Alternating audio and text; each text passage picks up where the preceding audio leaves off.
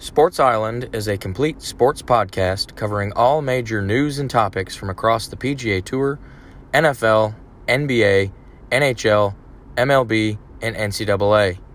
This podcast focuses on sports only, as political, racial, and social issues are not discussed. If you are a sports fan and are looking to stay up to date on all of the major news and topics from across the major sports, then Sports Island is truly your getaway destination. You're listening to the Sports Island podcast with your host, Rick Mitchell.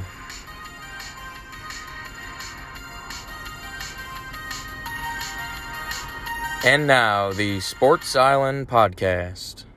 Hey everybody, welcome back to another episode of the podcast. This is version 52 of the show. It's been a while since we've been on, several weeks. We have plenty to get caught up on. Week 6 of the NFL is about to kick off this week.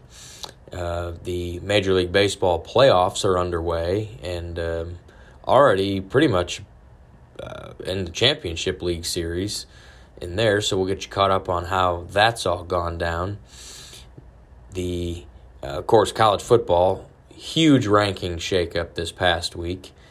Plenty of changes in the top 25 since the last episode, so we'll go over that. And the National Hockey League has dropped the puck on their 2021-2022 season, so we'll get you caught up on that so far and some news and information from there. But we're going to start off in the PGA Tour, and before our last episode, it was the Ryder Cup version of the show, so we previewed the Ryder Cup. Now, the Ryder Cup, this was 3 weeks ago now, and that was held at the Whistling Straits Golf Course, which is in Kohler, Wisconsin. All right. And the way that went down, of course, we had 12 guys on Team USA, 12 guys from Team Europe. And just to refresh your memory, the Team USA roster consisted of Colin Morikawa, Dustin Johnson, Bryson DeChambeau, Brooks Koepka, Justin Thomas, Patrick Cantlay, Tony Finau, Xander Schauffele, Jordan Spieth, Harris English, Daniel Berger, and Scotty Scheffler. It was the youngest Ryder Cup team in U.S. Ryder Cup history. They went toe-to-toe with the European Ryder Cup roster of Jon Rahm, Rory McIlroy, Tommy Fleetwood, Victor Hovland, Paul Casey, Sergio Garcia, Shane Lowry, Ian Poulter, Matthew Fitzpatrick, Tyrrell Hatton, Lee Westwood, and Bernd Wiesberger. And the way that this worked, it was only a 3-day event. It was not your normal, PJ event where it's 4 days. This was only 3 days. It started on Friday, ended on Sunday. And there were different formats. So you had on Friday and Saturday, during those days, there were 4-ball and foursomes. And they had one round of each on each of those 2 days. 4-ball is where they were paired up in 2-man teams. They played their own ball. So there were 4 balls in play on every hole, and everybody played their own ball. Each team counted the lowest score on the hole, and whoever's team had the lower score won the hole. Whereas foursomes, they were 2-man teams, but they played 1 ball per hole, and they alternated shots. So one guy would hit drive on odd-numbered holes, the other guy hit drive on even-numbered holes, and the team with the lower score on the hole wins. So that's kind of how foursomes worked. It was really cool format. And so that took place. There was a 4-ball and a foursome on Friday and a 4-ball and foursome on Saturday. Sundays were all singles. So one match consisted of a Team USA member versus a Team Europe member. And, of course, the lower score on the hole won. So heading into those singles matches on Sunday, the United States was up 11-5. You get a point for each match that you won, all right? And if you tied the match, you get a half point for it. So 11-5 was the U.S. lead heading into Sunday's singles matches, which was the biggest lead the U.S. has had heading into that final day since 1975. All right, so it's been a while since the U.S. has been up like that. And all the U.S. did on Sunday was win 8 of those 12 matches to win the Ryder Cup 19-9. Now, the 19 Ryder Cup points scored by the United States was the most ever points scored in the Ryder Cup's 29-point format. All right, so the Team USA needed 14.5 points to win. They got 19, so they crushed that. The United States team had 14 match wins by rookie Ryder Cup members, which was the most since 1979. So in my predictions, I had talked about how there were 6 rookies on this Ryder Cup. Exactly half of the U.S. Ryder Cup team had never participated in the Ryder Cup, and that was Morikawa, Cantlay, Scheffler, Berger, and English. And those 6 combined to get 14 match wins, which was the most, again, in almost 40 years. Now, Dustin Johnson, he's one of the veterans of the team, one of the veteran USA golfers just in general. He went 5-0-0 in his matches, becoming the first American to do so since Larry Nelson in 1979. So DJ really was the anchor of this team, held it together, and helped carry the U.S. to just a massive Ryder Cup win. That is one of the most entertaining spectacles in all of golf. Okay, I was on the edge of my seat the whole weekend. I had it on all 3 days. As much as I could watch of it, I had it on. I was cheering, man, hearing the crowd chant USA and boo the Team Europe guys. It just gives you chills, goosebumps just watching it, and that was just absolutely incredible. So the course was a beautiful course. It catered to the Europeans very much in the fact that it was more of a link-style course, Whistling Straits was. But the U.S. didn't want to hear any of that, and they just completely dominated from start to finish. So it was fun to watch. What a great event. But the PGA Tour event after that, 1 week after that, was the Sanderson Farms Championship, and that was held at the Country Club of Jackson in Jackson, Mississippi. It was a par 72. Distance was 7,461 yards. Now, of course, coming off the Ryder Cup, the field in this one was not as good as you would think. It was kind of a very low purse tournament. I don't believe any of the Ryder Cup members, in fact, I know none of the Ryder Cup participants played in this event. You had a couple of bigger name players, Will Zalatoris, Matthew Wolff, Corey Connors, Sung J M, Mackenzie Hughes. Those kind of guys are the guys you got playing in this thing. But in the end, it was Sam Burns who ended up winning with a score of 22 under par, which was a one-shot victory over Nick Watney and Cameron Young, who both finished T2 at 21 under par. Now, Sam Burns, he was looking good in his first 2 rounds, was just blazing hot in his third round. He shot a 7 under 65 in round 3, which really kind of put him in contention to win, and then he shot a 5 under 67 in the final round on Sunday to seal the deal. And Sam Burns he won last year on tour for his first career victory, and he's already won so far in the 2 events we've had, or up to this point, we had so far this year. So he's looking good for a big year, and I think he's got the skill and the talent to put together, I think, at least 3 wins this year. So keep an eye on him. He's a good young American golfer that's coming up the world golf ranks. Now, Nick Watney and Cameron Young, they both finished 21 under par, just 1 shot back of Burns. They both played solid all weekend. Watney came out hot with a 7 under 65 and then only went 1 under 71 in round 3. So he closed with a 65 as well. So he opened and closed with 7 under 65s, which ultimately was the reason that he finished T2.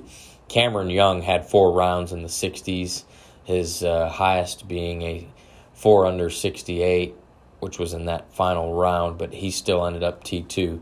Now, there were 4 guys at T4, which was 20 under par, so 2 shots back of Burns, 1 shot back of Watney and Young, and that was Henrik Norlander, Hayden Buckley, Andrew Landry, and Trey Mullinax. All of those guys were, in contention for most of the weekend. But that one, again, not a great tournament, not a great group of players in that one, but Sam Burns was your winner at the Sanderson. Now, the weekend after that, which was last weekend, it was the Shriners Children's Open, which was held at TPC Summerlin in Las Vegas, Nevada. Par 71, distance 7,255 yards. And there were some bigger name players in this one.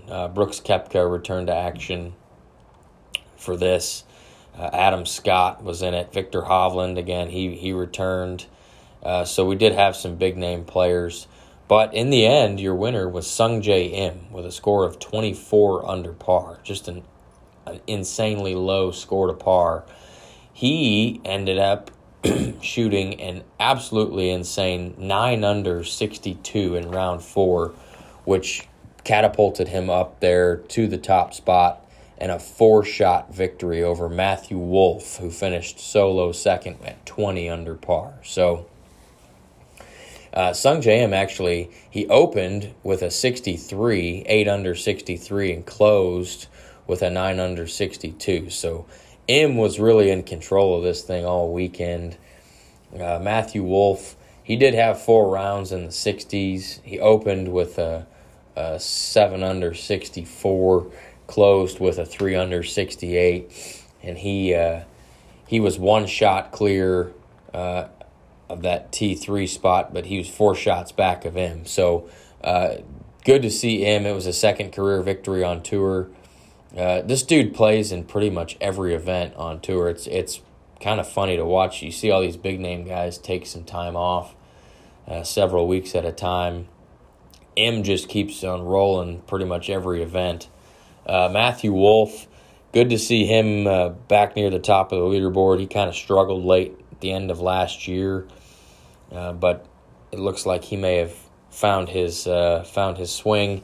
There was a 3-way tie at 19 under par at T3. It was Mark Leishman, the Olympic silver medalist Rory Sabatini, and maybe gold medal or bronze medalist rather, and then Adam Schenk was your other guy at T3, which 19 under par. Again, that was 1 shot back of Wolff and then 5 shots back of Im. So really not much competition there. The 2 at T6, 18 under par, were Lanto Griffin and Adam Hadwin. So both of those guys play in quite a few tournaments as well. So, but Sungjae Im's 9 under 62 is really the highlight of the tournament, and he waited till the final round to do that.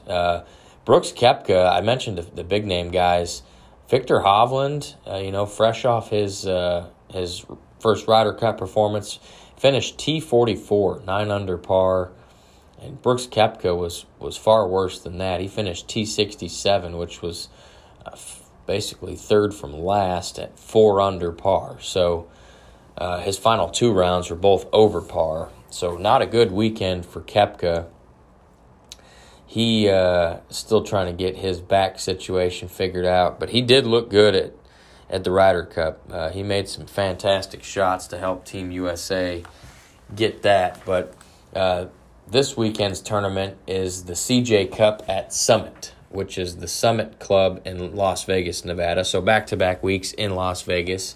They kind of debuted the back-to-back weeks in the same city last year when COVID was going on. They've carried that over into this year. The Summit is a par 72, distance is 7,431 yards. And we got a lot more big-name guys in this one. Pretty much a lot of the major guys you can think. JT, Morikawa, Matsuyama, Finau, Abraham Ancer, Cameron Smith. Just a lot of Tyrell Hatton, Dustin Johnson, Xander Schauffele. This is a big tournament. Jordan Spieth will be out there. So there's Rory and Tommy Fleetwood, same thing. So there's a lot of big-name golfers in this thing. It's going to be a good week to watch. Big purse tournament. And last year's champion was Jason Kokrak. It was one of his couple victories that he had on tour. So be sure and tune into the CJ Cup this weekend at Summit because it's going to be a good tournament. So I know I'll probably catch part of the weekend rounds on Saturday and Sunday, but definitely some big-name guys out there teeing it up. So be sure and tune into that. But we'll move on to the National Football League, do a standings update there. Just a crazy NFL season we've had so far. We are through 5 weeks. This week will be week 6 in the NFL. And standings look quite a bit different than they did maybe a few weeks ago when we had our last episode. But I mentioned a crazy season. After week 4, which was a couple weeks ago, there had been 15 games so far that had been played in which the game-winning score occurred in the final minute of regulation or in overtime, which means, last-second field goal, last-minute score, that kind of thing. And that was the most such games for the first 4 weeks of a season in the last 50 years. And there was only a few more of those to take place, really, in week 5. So that only added to that total. I can think of at least 2 or 3 games off the top of my head from week 5 that added to that. So, but week 5, the story of last week were the missed kicks, whether it be field goals or extra points. In fact, there were 13 missed extra points this past week in week 5, which was the most in a single week in the Super Bowl era. Just absolutely unbelievable, the amount of kicks that were missed. Don't really know how or why. And if you watch that Green Bay-Cincinnati game, my goodness, the Packers and the Bengals just traded missed field goals. It was almost hilarious. There were 5 missed field goals combined from the last 2 minutes of the game into overtime. And coincidentally, the game ended up ending on a field goal. So the one that was made. But just crazy week for kickers. But we'll start our standings update in the AFC and go to the AFC North. The Baltimore Ravens are 4-1. Cincinnati Bengals and the Cleveland Browns are 3-2. And the Pittsburgh Steelers are 2-3. Now with Baltimore, they look like the best team in that division, especially off their Monday night win over the Colts, in which Lamar Jackson, Mark Andrews, and Hollywood Brown just went nuts. Not just in fantasy, but in real life. The numbers they put up were unbelievable. Now, the Browns, the Ravens, let me back up. The Ravens, a couple weeks ago, I think after week 3 or 4, I think it may have been week 3, Justin Tucker kicked a game-winning field goal against the Lions in the last second. It was a 66-yard field goal, and it hit the center upright, or the center crossbar, bounced in through the uprights, and that became the longest field goal made in NFL history. Now, Cleveland, they're 3-2. They've had a rough loss this past Sunday to the LA Chargers, but they look like a real good team. Defense is solid. Offense has been putting it together. The tandem of Nick Chubb and Kareem Hunt looks really good. Best offensive line in the league, probably. But the Browns, that loss against the Chargers this past week, they became the first team in NFL history to score 40 points, have 500 total yards of offense, and 0 turnovers in the same game, and lose.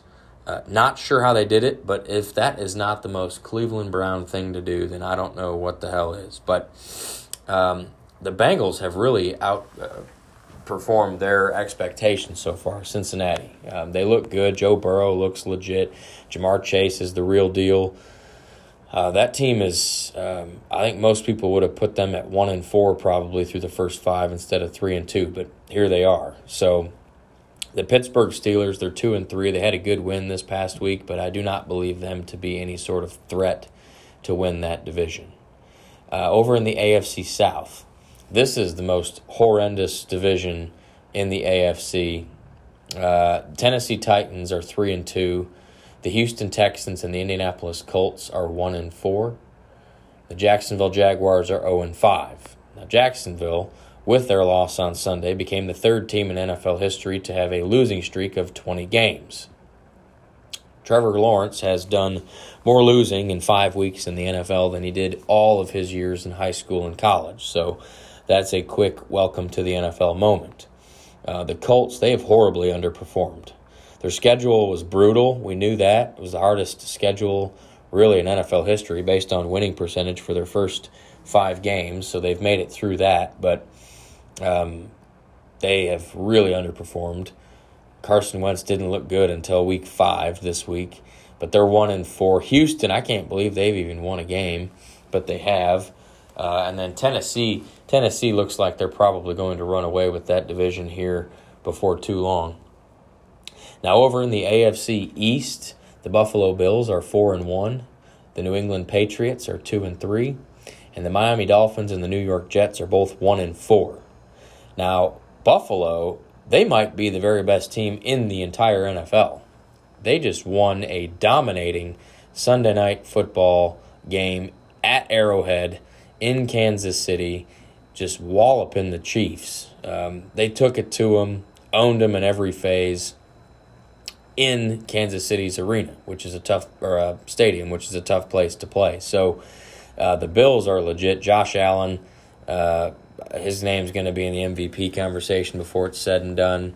And the Bills' schedule sets up nicely the rest of the way to where they're looking good at hosting a playoff game or having home field advantage throughout the AFC playoffs. But the New England Patriots, they're 2-3. Mac Jones has looked all right, but just not the Belichickian-type Patriots team that we're used to seeing. Now, the Dolphins and the Jets. The Dolphins have had some injuries. Tua Tagovailoa hasn't played since week 2, I believe. I think he's due back this week. They're in London in week 6 here. But they're 1-4. They've had a slew of injuries. Will Fuller, it looks like another lost season for him. Myles Gaskin's horribly underperformed. Just not been a good year for the Dolphins. The New York Jets, I'm not really sure how they won a game, but they did. They beat the Titans of all teams to win that game. But Zach Wilson, I can see the talent. He looks like he's going to be very, very good. However, it's not this year. He might tie Peyton Manning's record for most interceptions in a season by a rookie, and he's on pace to break it right now. But I think he'll settle in eventually. And he's got a couple games against the Dolphins, obviously playing in that division. So I think he'll settle down. But, the Jets are probably going to be last in that division. Now, over in the AFC West, the Los Angeles Chargers are 4-1. The Las Vegas Raiders are 3-2 after starting off 3-0. The Denver Broncos also started off 3-0. They are also 3-2.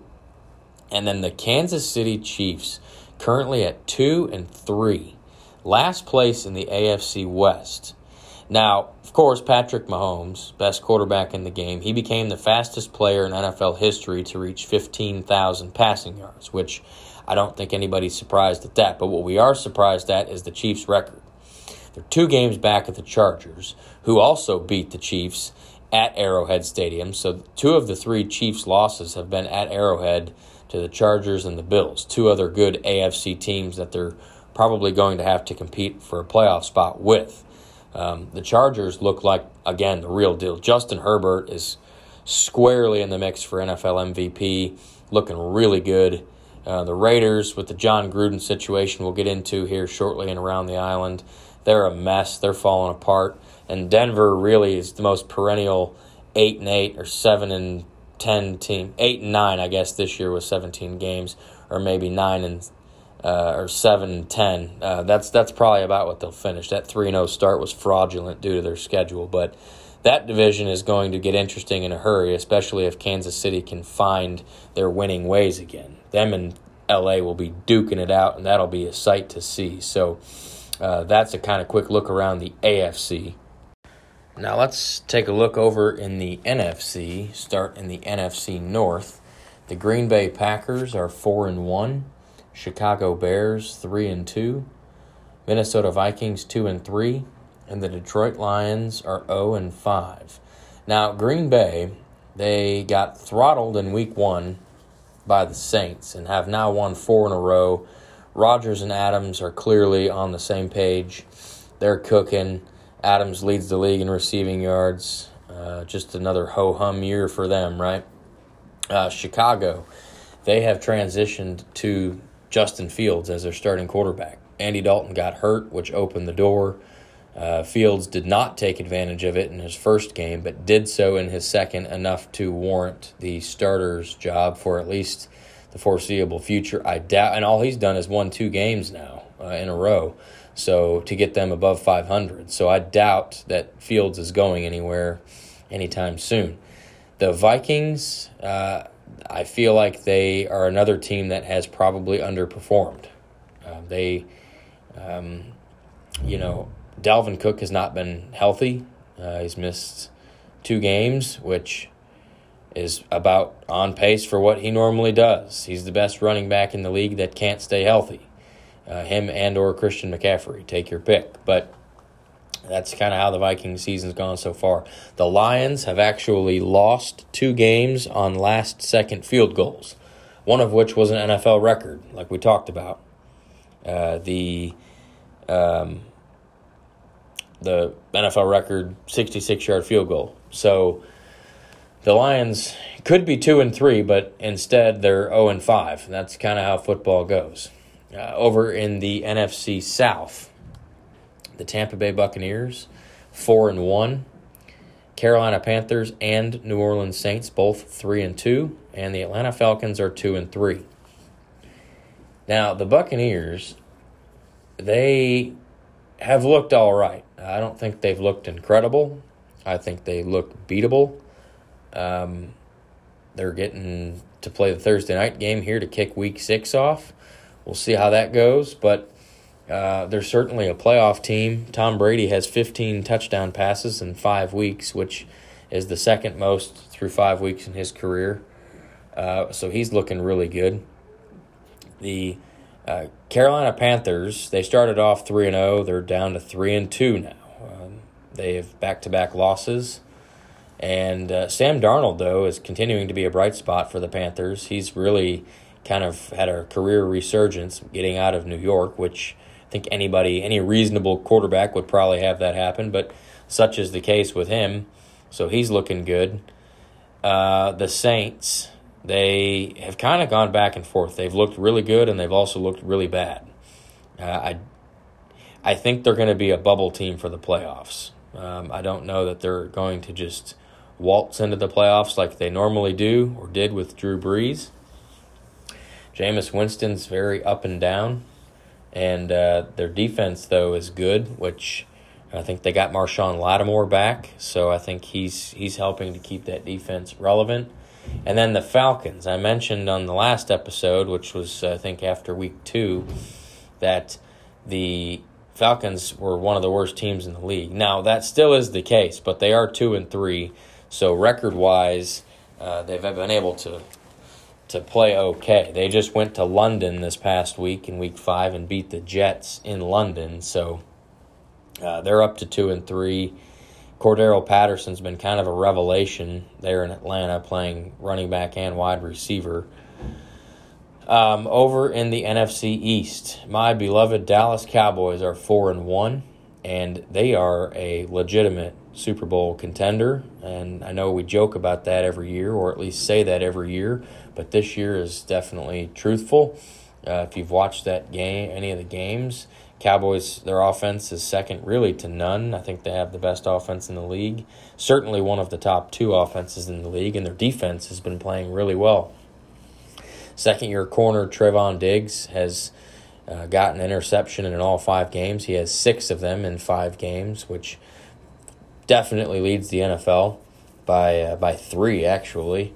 And he is just an absolute baller. Shutdown corner, something that they've been searching for a long time. Micah Parsons, he's the real deal. He's played linebacker, D-end, kind of everywhere, everything, and he's all over the place. And then rookie defensive tackle Osa Odighizuwa has also been kind of a revelation, a third-round pick. He's been really well, playing really well in addition to the other two. So that's really kind of helped bring this Cowboys team up from the dead. And Dak Prescott's a top 5 NFL quarterback, and Cowboys are rocking and rolling. Washington football team and the Philadelphia Eagles, they're both 2-3. The New York Giants are 1-4. Now, the Washington football team, they lost Ryan Fitzpatrick in week 1, so Taylor Heineke's been the quarterback. He's just an average quarterback. He's been able to keep them near the water level. Not really sinking, but not really swimming. Same with the Eagles. The Eagles had a good win last week to come up to 2-3. They played the Buccaneers on Thursday Night Football here in Week 6 to get that going. So we'll see how they do. But Eagles, I think they're either second or third best team in this division. The New York Giants at 1-4. They lost Daniel Jones to concussion last week. Saquon Barkley sprained his ankle. He's going to be out a couple more weeks. That dude can't catch a break. He's probably one of the 3 best running backs in the entire NFL, just on a talent perspective. But the dude's never healthy. He's never available. Just very unfortunate for the Giants. Kenny Galladay's been hurt again. That seems to be. He got his money, and now he's hurt all the time, just like he was in Detroit. He's probably one of the best receivers that can ever stay healthy. But over in the NFC West, the only unbeaten team in the entire NFL is the Arizona Cardinals. They're 5-0. Kyler Murray has just been on another level this year. He's squarely in the MVP conversation. The Los Angeles Rams are 4-1, and the Seattle Seahawks and the San Francisco 49ers are both 2-3. Now, the Rams, Matthew Stafford has been a substantial upgrade over Jared Goff. Their defense, obviously, with Ramsey and Donald, I would not want to play the Rams. They're very difficult to beat. Cooper Kupp has been a thing this year, and the Rams just look really good. Seattle, they were dealt a tough blow this past week. Russell Wilson injured his finger throwing the ball. It was on Thursday night against the Rams. Hit his finger, right middle finger, on Aaron Donald's helmet, and that ripped a tendon in his finger, so he had to have surgery on that. So Russell Wilson is going to miss between 4 and 8 weeks. So we'll see how that goes. Seahawks are 2-3. They're 2 games behind the Rams, 3 games behind the Cardinals, and they're without Russell Wilson for at least a month. Geno Smith is going to be the starting quarterback.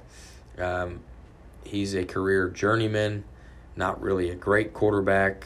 I don't think he's horrible, but he's not Russell Wilson. So the Seahawks are going to probably play their way out of a playoff spot over these next few weeks. And then the San Francisco 49ers, again, they're 2-3, another team that's underperformed. Jimmy Garoppolo got hurt.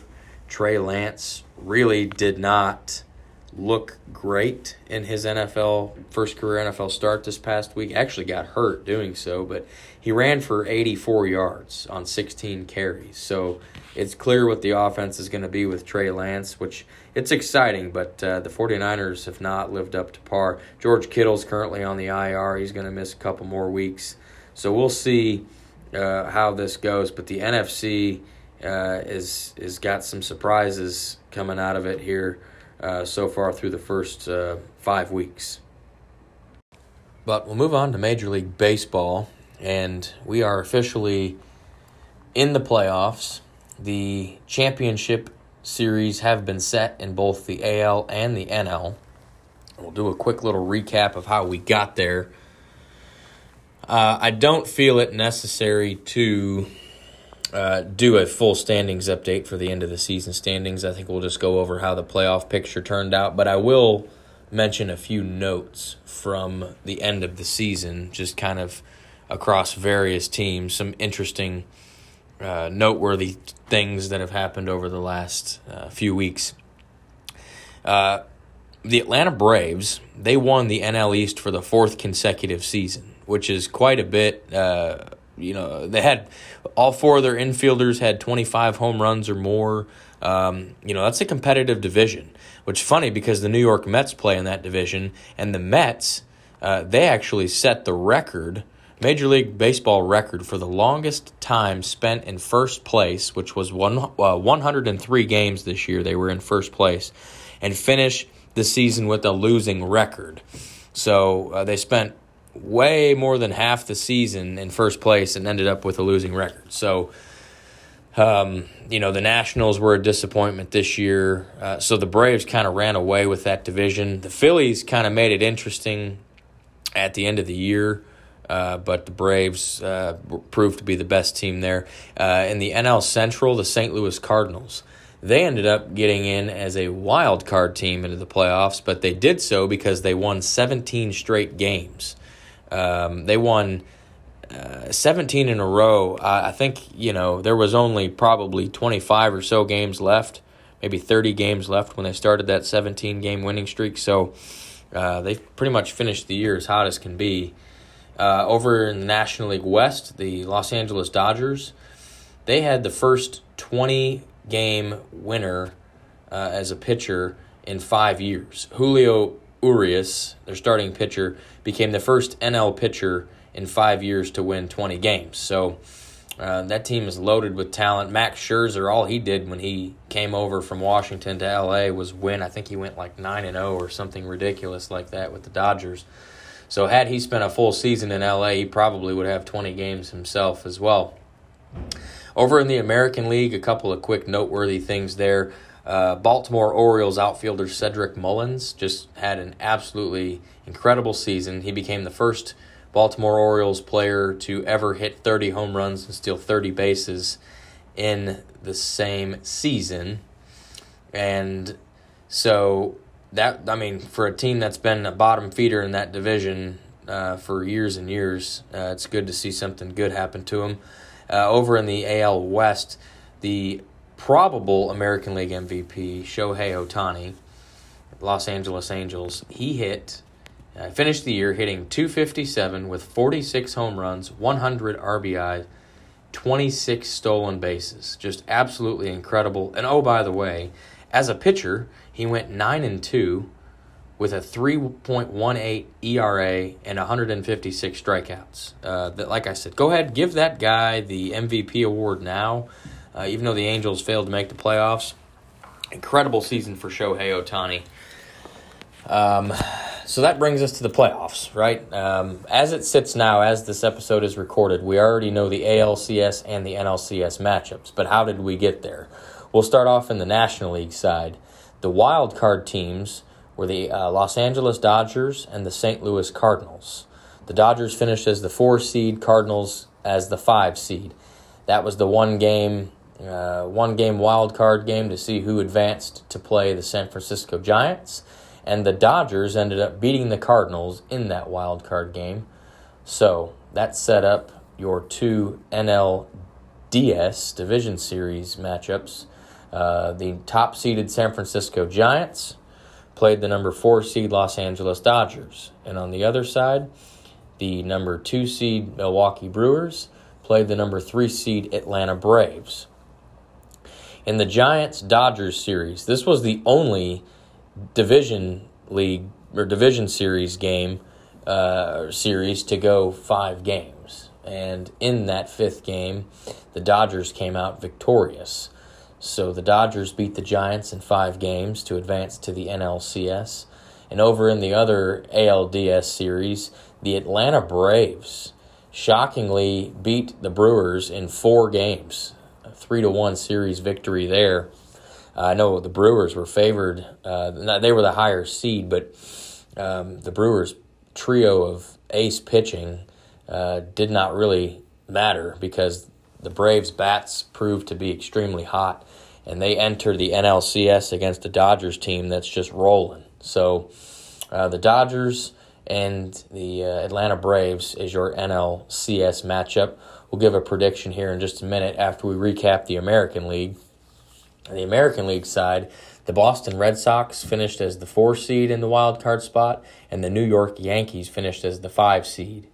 That playoff game was at Fenway Park, and the Red Sox ended up beating the Yankees in that wild card game to move on to play the Tampa Bay Rays. So your 2 ALDS series, Tampa Bay Rays, your number 1 seed, played the number 4 Boston Red Sox. Other ALDS series was the number 2 seed Houston Astros playing the number 3 seed Chicago White Sox. The Rays and Red Sox series, both of those ALDS series were only 4 games. Boston shocked the world and ended up beating Tampa Bay 3-1 to clinch that series in 4. Tampa gave it a good run. That series was very close. A lot of those games came down to walk-off hit or multiple walk-off hits in that series by the Red Sox. Tampa made it close, and Boston ended up overcoming adversity, I guess, really, because they weren't favored to win. So Boston ended up beating Tampa to move on to the ALCS. And on the other side, Houston, they came out buzzing. They took the first 2 games of the series, and Chicago ended up getting Game 3, but then in Game 4, Lance McCullers just shut down the White Sox. I think he pitched almost 7 innings, perhaps, and Chicago really had no answer for him. So the Astros beat the White Sox 3-1 in that one. So the American League Championship Series is the Boston Red Sox and the Houston Astros. And the National League Championship Series, Los Angeles Dodgers and Atlanta Braves. I'll give you my predictions. In the American League, I think the Houston Astros are going to win, and I say that because Houston's pitching is better. They got Zach Greinke, Lance McCullers, Framber Valdez. I just like the pitching of the Astros, and their bullpen's very stingy.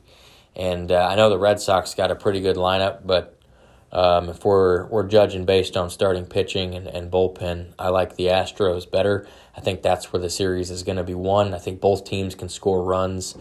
Carlos Correa just seems to be built for the playoffs. Same with Jose Altuve. On the Red Sox side, of course, you got Rafael Devers, Xander Bogaerts. They both continue to hit like they did in the regular season. Both drove in, I think, 100 runs.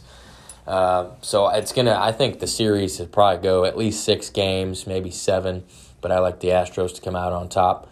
And then over in the National League side, I picked the Dodgers to win the World Series at the beginning of the year, so I'm going to pick them to win this series. I just don't see with their pitching, even without Trevor Bauer, they still have, or Clayton Kershaw, they still have Julio Urias, Max Scherzer, just a lineup full of all-stars, really. So I think it might go 7 games, though, because the Braves are just keep on chugging along. And even without Ronald Acuna, they don't seem to be slowed down. So give me the Dodgers to win that series. And I like for a Los Angeles-Houston World Series here this year. But we'll have to stay tuned on that. We should maybe know a little more by the time we roll out the next episode. But for now, my prediction is Houston versus the Dodgers in the World Series. But we'll move on to the NCAA and college football. We'll do an AP Top 25 poll update. It has changed drastically since the last episode, most notably at the top. This year has been very crazy in college football, much like the NFL. We are in Week 7 of college football. Just finished Week 6 last week. They're a week ahead of the NFL.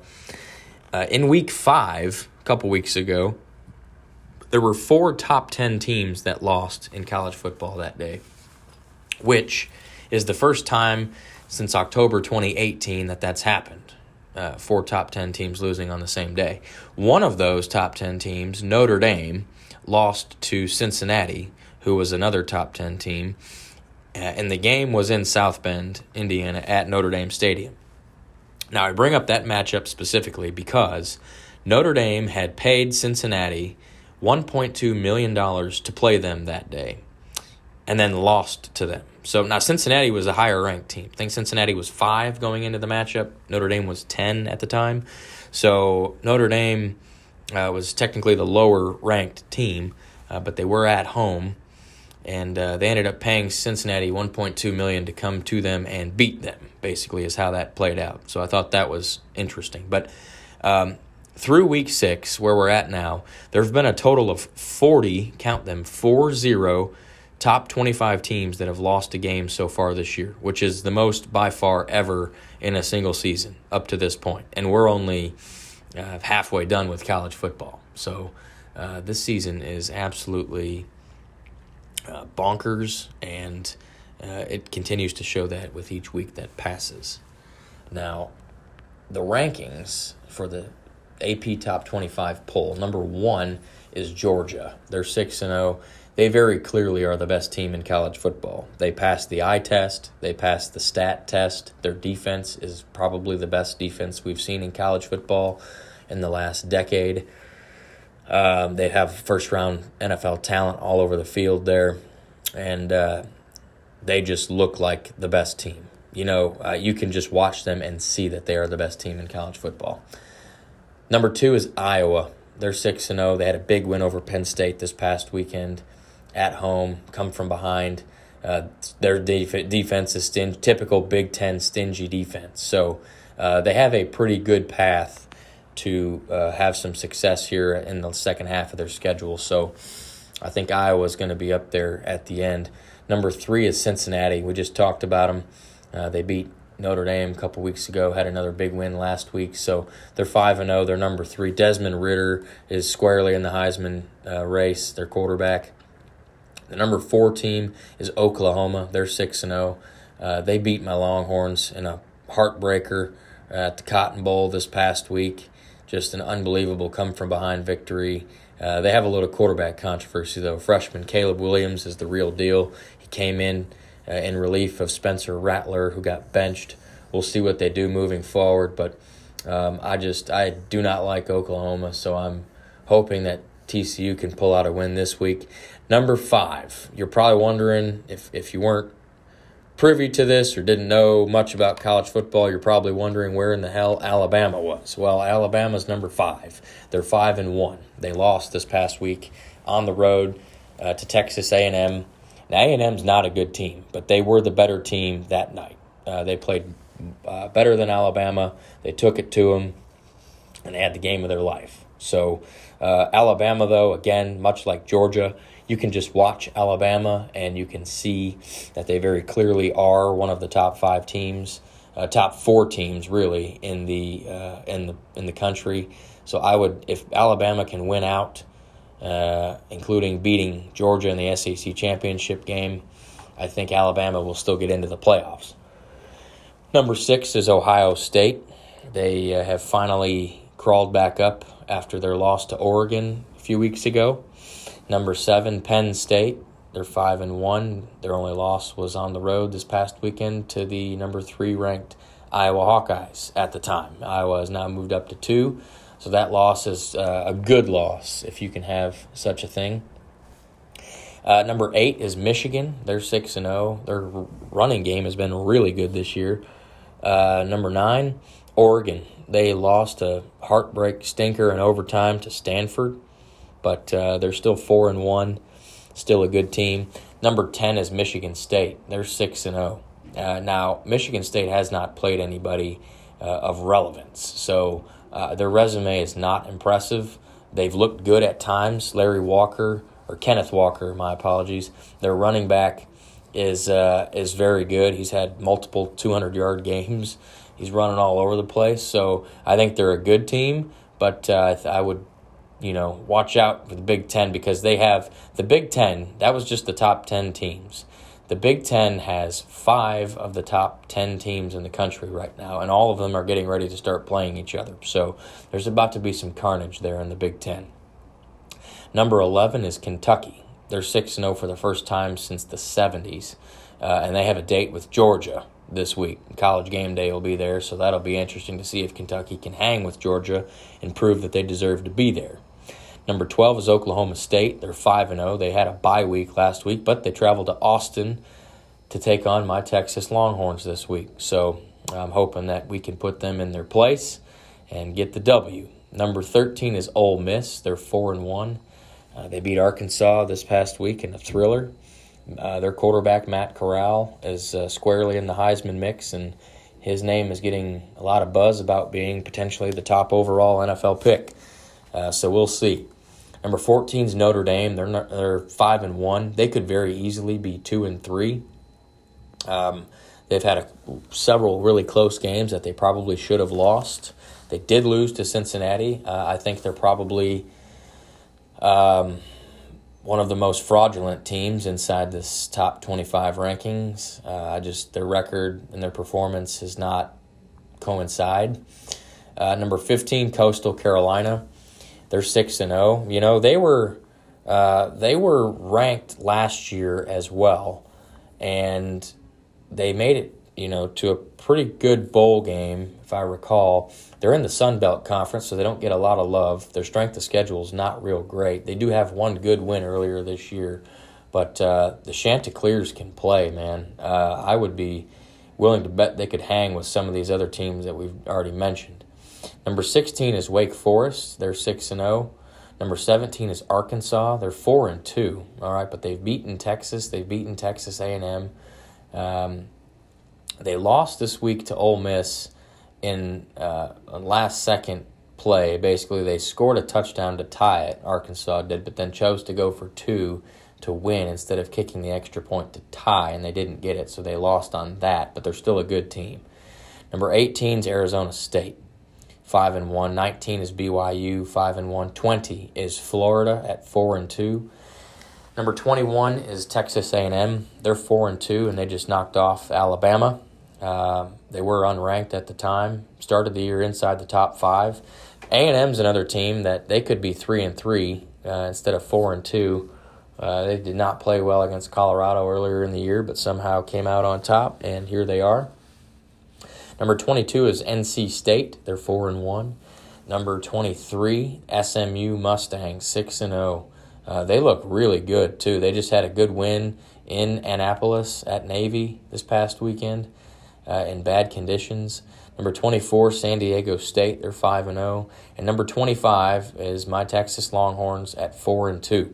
All right, they've lost to Arkansas on the road and to Oklahoma on a last-second touchdown in Dallas at a neutral site. So they got a big test this week at home against Oklahoma State, who is number 12. So if Texas can pull out a win this week, which, of course, I'll be tuned into that one, then we should be on track to at least try and get back to the Big 12 championship game. But like I said, college football's been off the chain. We're only halfway through this year, and looking forward to much more drama here over these next few weeks.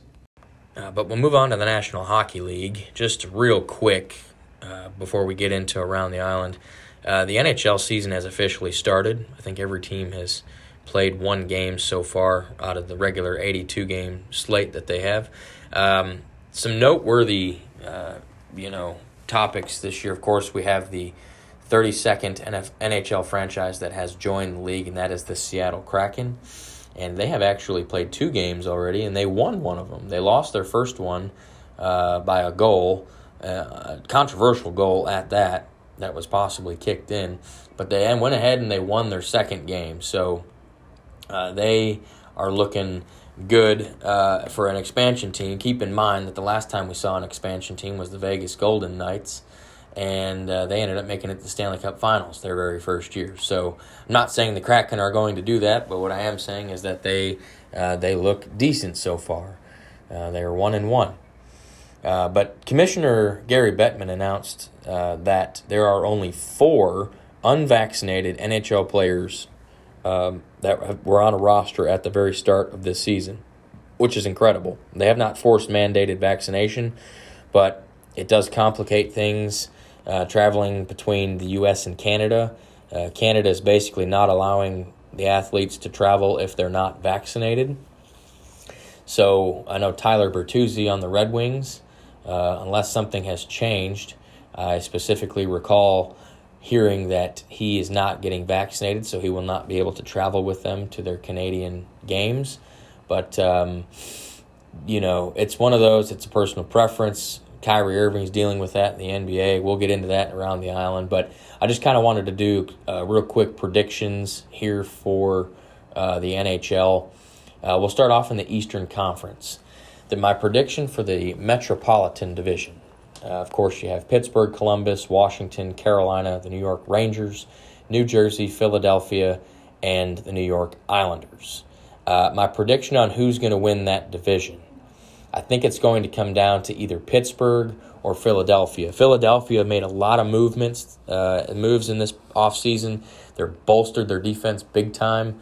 I like the Flyers, and I like the Penguins. So I would say those two teams are going to finish near the top of the division. Over in the Atlantic Division, you have Buffalo, Ottawa, Florida, Toronto, Tampa Bay, Detroit, Boston, and Montreal. Now, I like Tampa Bay, obviously. They're the defending Stanley Cup champions, two-time defending Stanley Cup champions. They're going to be there at the end of it. And a team I like to go near the top of that division to compete for a division title is the Toronto Maple Leafs. Toronto is, they're loaded with talent as well. They just have the disease that the Cleveland Browns have. A ton of talent, but can't really do anything with it. Kind of stuck in neutral. But I like Toronto and Tampa in that division. Over in the Western Conference, the Central Division, the Colorado Avalanche, I think, are probably the best overall team in that division from top to bottom. They lost Philip Grubauer, their goalie, to the Seattle Kraken in the expansion draft, but I do like Colorado to win that division. I also like the Dallas Stars. I'm not just saying that because I'm a Stars fan. It's a homer pick, but I think Dallas, we're 2 years removed from the Stanley Cup Finals. Did not make the playoffs last year, but we've added some depth. Ryan Suter and Braden Holtby, and I like the Stars to compete for a division title and certainly make the playoffs. So some good teams there in the Central Division. Over in the Pacific Division, well, of course, Central, I should mention all the teams. You have Colorado, Dallas, Minnesota, St. Louis, Nashville, Chicago, Winnipeg, and Arizona. And Pacific Division, you have Los Angeles, Anaheim, Edmonton, Seattle, Vegas, Vancouver, Calgary, and San Jose. Now, I like the Vegas Golden Knights to win the division. They're probably the best team in the Pacific Division. Pacific is probably the worst division in terms of number of teams that are not good. The Kings, the Ducks, the Sharks, the Canucks all have struggled lately. And then you got the brand new team in the Seattle Kraken. So, but I do like Vegas to win this division. And my other team to compete in this division is the Edmonton Oilers. Connor McDavid, Leon Draisaitl. How can you not think that that they're going to be near the top of this division at the end of it? But I'm excited to see the Seattle Kraken. I'm rooting for them to do well. I was in Seattle this past summer at the end of July. I went to Seattle, checked out Climate Pledge Arena, which is right next to the Space Needle if you've never been. Fantastic venue. It was still actually under construction when I went, but I went and took some pictures up there. And I'm just rooting for the brand new team, a bunch of young kids. They took a different approach than Vegas did in their draft. And so I'm just rooting for the Kraken to come make some noise here in year one. But we are ready to go for a good, solid, exciting NHL season. So we'll stay tuned on that, and we'll provide, standings updates every episode just like we did in the MLB this year and like we've done so far in the NFL. But we'll move on to our segment called Around the Island. That's where we do some quick news topics from across all the various sports. And we'll start off in the National Football League and a couple trades that have gone down. The first one involved Jacksonville and Carolina. The Jaguars traded their 2020 first-round pick cornerback C.J. Henderson and a fifth-round pick in this 2022 draft to the Carolina Panthers in exchange for tight end Dan Arnold and a third-round pick in the 2022 draft. Henderson kind of got into some trouble in Jacksonville, never really found his footing. He's still a first-round pedigree, though, and he's still a good player, so I would expect that he'll probably take off in Carolina. The biggest trade that went down involved Philadelphia and Arizona. Philadelphia traded tight end Zach Ertz to the Arizona Cardinals in exchange for corner Tay Gowan and a 5th-round pick in the 2022 draft. So Zach Ertz, fresh off his Thursday Night Football loss against Tampa Bay, gets sent over to the 5-0 Arizona Cardinals. So worked out for him. Wide receiver Josh Gordon has officially, remember that guy? Yeah, he's been suspended about 3,000 times for marijuana violations, but luckily he doesn't have to worry about that anymore because marijuana is no longer illegal in the NFL. So that works out for him. He got officially reinstated back into the NFL, and he signed a contract with the Kansas City Chiefs for the remainder of the year. And he's actually played in a game for the Chiefs. He got activated from the practice squad, looks good in practice, and he has played a game. He caught a pass last week on Sunday Night Football, and he's going to be a part of that Kansas City attack moving forward. Now, a couple of releases. Dallas Cowboys released linebacker Jalen Smith, former 2nd-round pick. Now, as a Cowboys fan, I'm not disappointed. Smith has obviously lost a step or two in the last couple years. He's on the hook for $7.5 million this year, and if he gets hurt this year, Cowboys are would have been guaranteed to pay his $9 million injury insurance salary next year. So, just odd timing is why they did it 4 weeks in instead of at the beginning of the year, but. So Jalen Smith actually quickly signed a 1-year deal with the Green Bay Packers. So he moves from one iconic franchise to the other. The other release, it got coded as a release originally, but then it was announced as a trade. But it was the New England Patriots and cornerback Stephon Gilmore, all-pro corner Stephon Gilmore. He actually got traded to the Carolina Panthers for a 2023 6th-round pick. And that trade happened, I guess, right before the announcement of him being released was out, because the Patriots announced that they released him, but then it came out that he was traded. So Panthers are bolstering their secondary. Of course, if you recall, the Panthers drafted J.C. Horn, the corner, with their 8th overall pick in this year's draft. And he just broke his foot, and he's going to miss most of the season with that broken foot. So they had to get some secondary help. And when Horn comes back, that secondary is going to be very good. Over in Las Vegas, the Raiders, head coach John Gruden, he got himself into some hot water. Some emails surfaced back from, I think, 2018, in which he used some racial, homophobic slurs, basically, some bad language, just very demeaning language, and that surfaced, and he ended up resigning as head coach. So Gruden is out as head coach of the Raiders. He was only in year, I think, maybe 4 of a 10-year contract he had signed, so not sure. I think the assistant coach has been named the interim coach, so we'll see where the Raiders go from there. But some big news out of the NFL. It was announced that the NFL is extending their wild card weekend for the playoffs. So one of the 6 wild card playoff games is going to be played on Monday. And they further announced that this is going to happen for the next 5 seasons.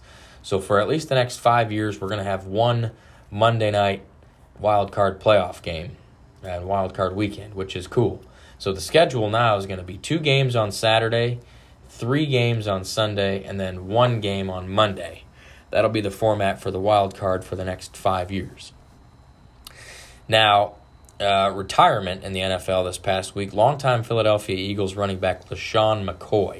Of course, if you played fantasy football, you know just how dominant LeSean McCoy was for several seasons in Philly. He is retired from the NFL. He also played for Buffalo and Kansas City. He was a 6-time Pro Bowler, 2-time Super Bowl champion, 2-time All-Pro, and he finished as the all-time leading rusher in Philadelphia Eagles history. Not sure that's enough to get him into the Hall of Fame, but wouldn't be surprised if he eventually made it. But either way, congrats to Shady McCoy on a good career. Now, the NFL, with regards to the Super Bowl, they announced that their halftime performers for Super Bowl 56 are going to be a slew of entertainers. So this year's halftime performers are going to be Kendrick Lamar, Eminem, Dr. Dre, Mary J. Blige, and Snoop Dogg. So that's 5 pretty high-profile rappers, singers, and that's quite the collab. So I'm curious to see how they mix them all together. You know, the halftime show is so scrutinized. Last year it was The Weeknd, my favorite halftime show of all time. A lot of people didn't like it, so we'll see how they do this year. But move over to the NHL real quick. A couple episodes ago, I mentioned that the NHL has agreed to allow advertisements on jerseys. Well, the Washington Capitals are now officially the first team to sell advertising on its jerseys. And Capitals announced a multi-year partnership with Caesars Entertainment, which will place the Caesars Sportsbook logo on the Washington Capitals' home and third jerseys beginning next year, 2022-2023. That's when this all is going to take place. No, there will be no advertisements on jerseys, I don't think, this year.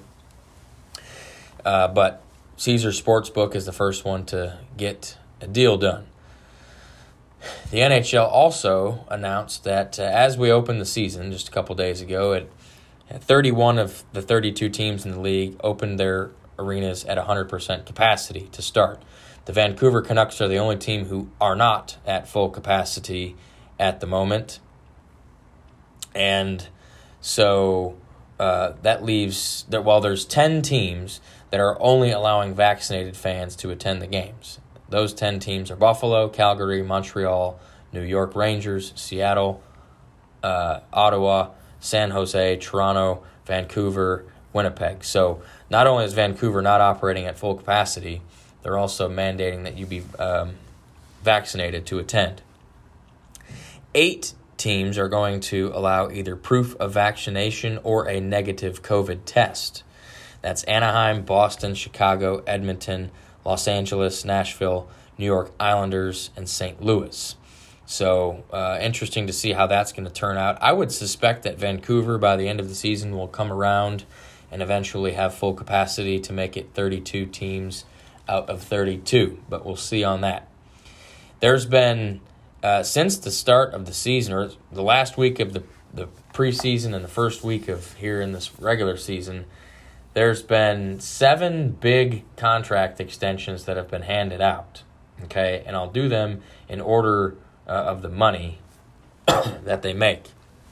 The biggest one was the Florida Panthers and their captain Alexander Barkov, former top 5 pick, signed an 8-year, $80 million extension. That's 10 per year. One of the highest paid players in the league now.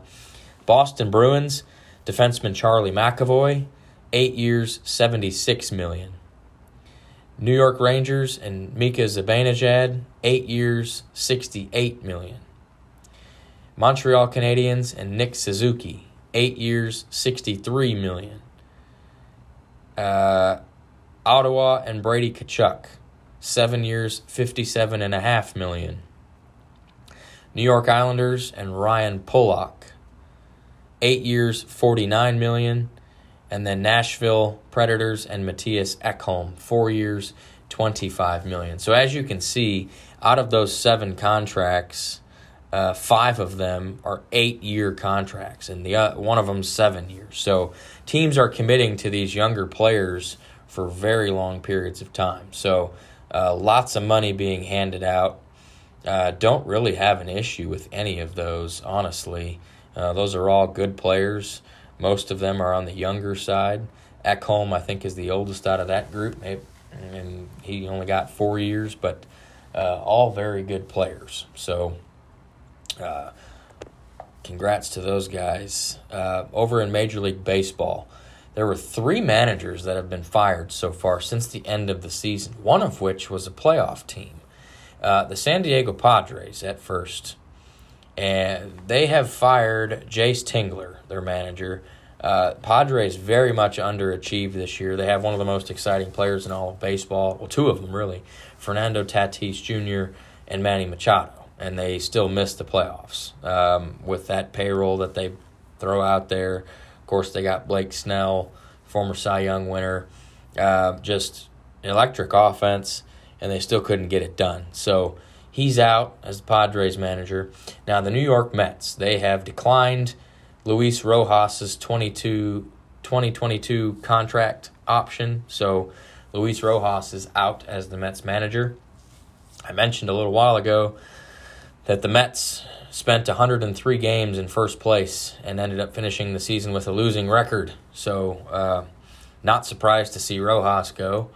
And then in the NL Central, 3 National League managers got canned already. So in the NL Central, those red-hot St. Louis Cardinals that I talked about, that 17-game win streak to get them into the playoffs, and manager Mike Shildt has been relieved of his duties as well, which is a big surprise. Like I said, Cardinals went on a tear there at the end of the year to make the playoffs, and then they go ahead and fire their manager. So it's very interesting.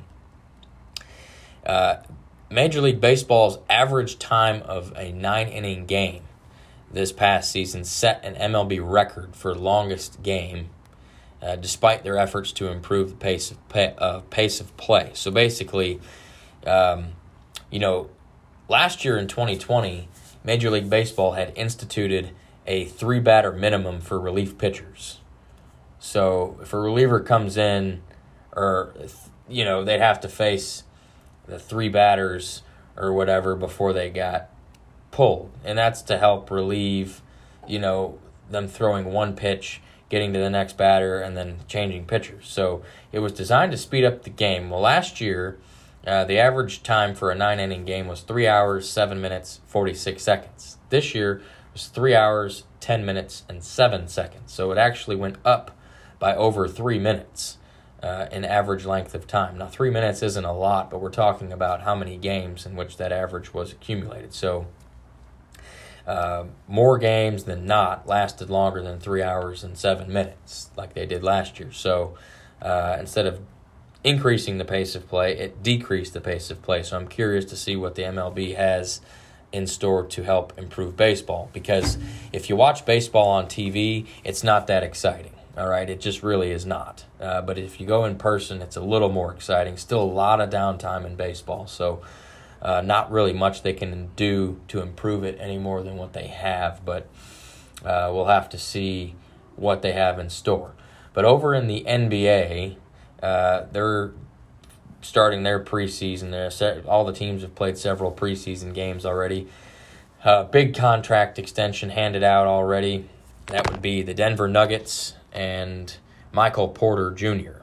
All right, he signed a 5-year, $207 million max contract extension with the Nuggets.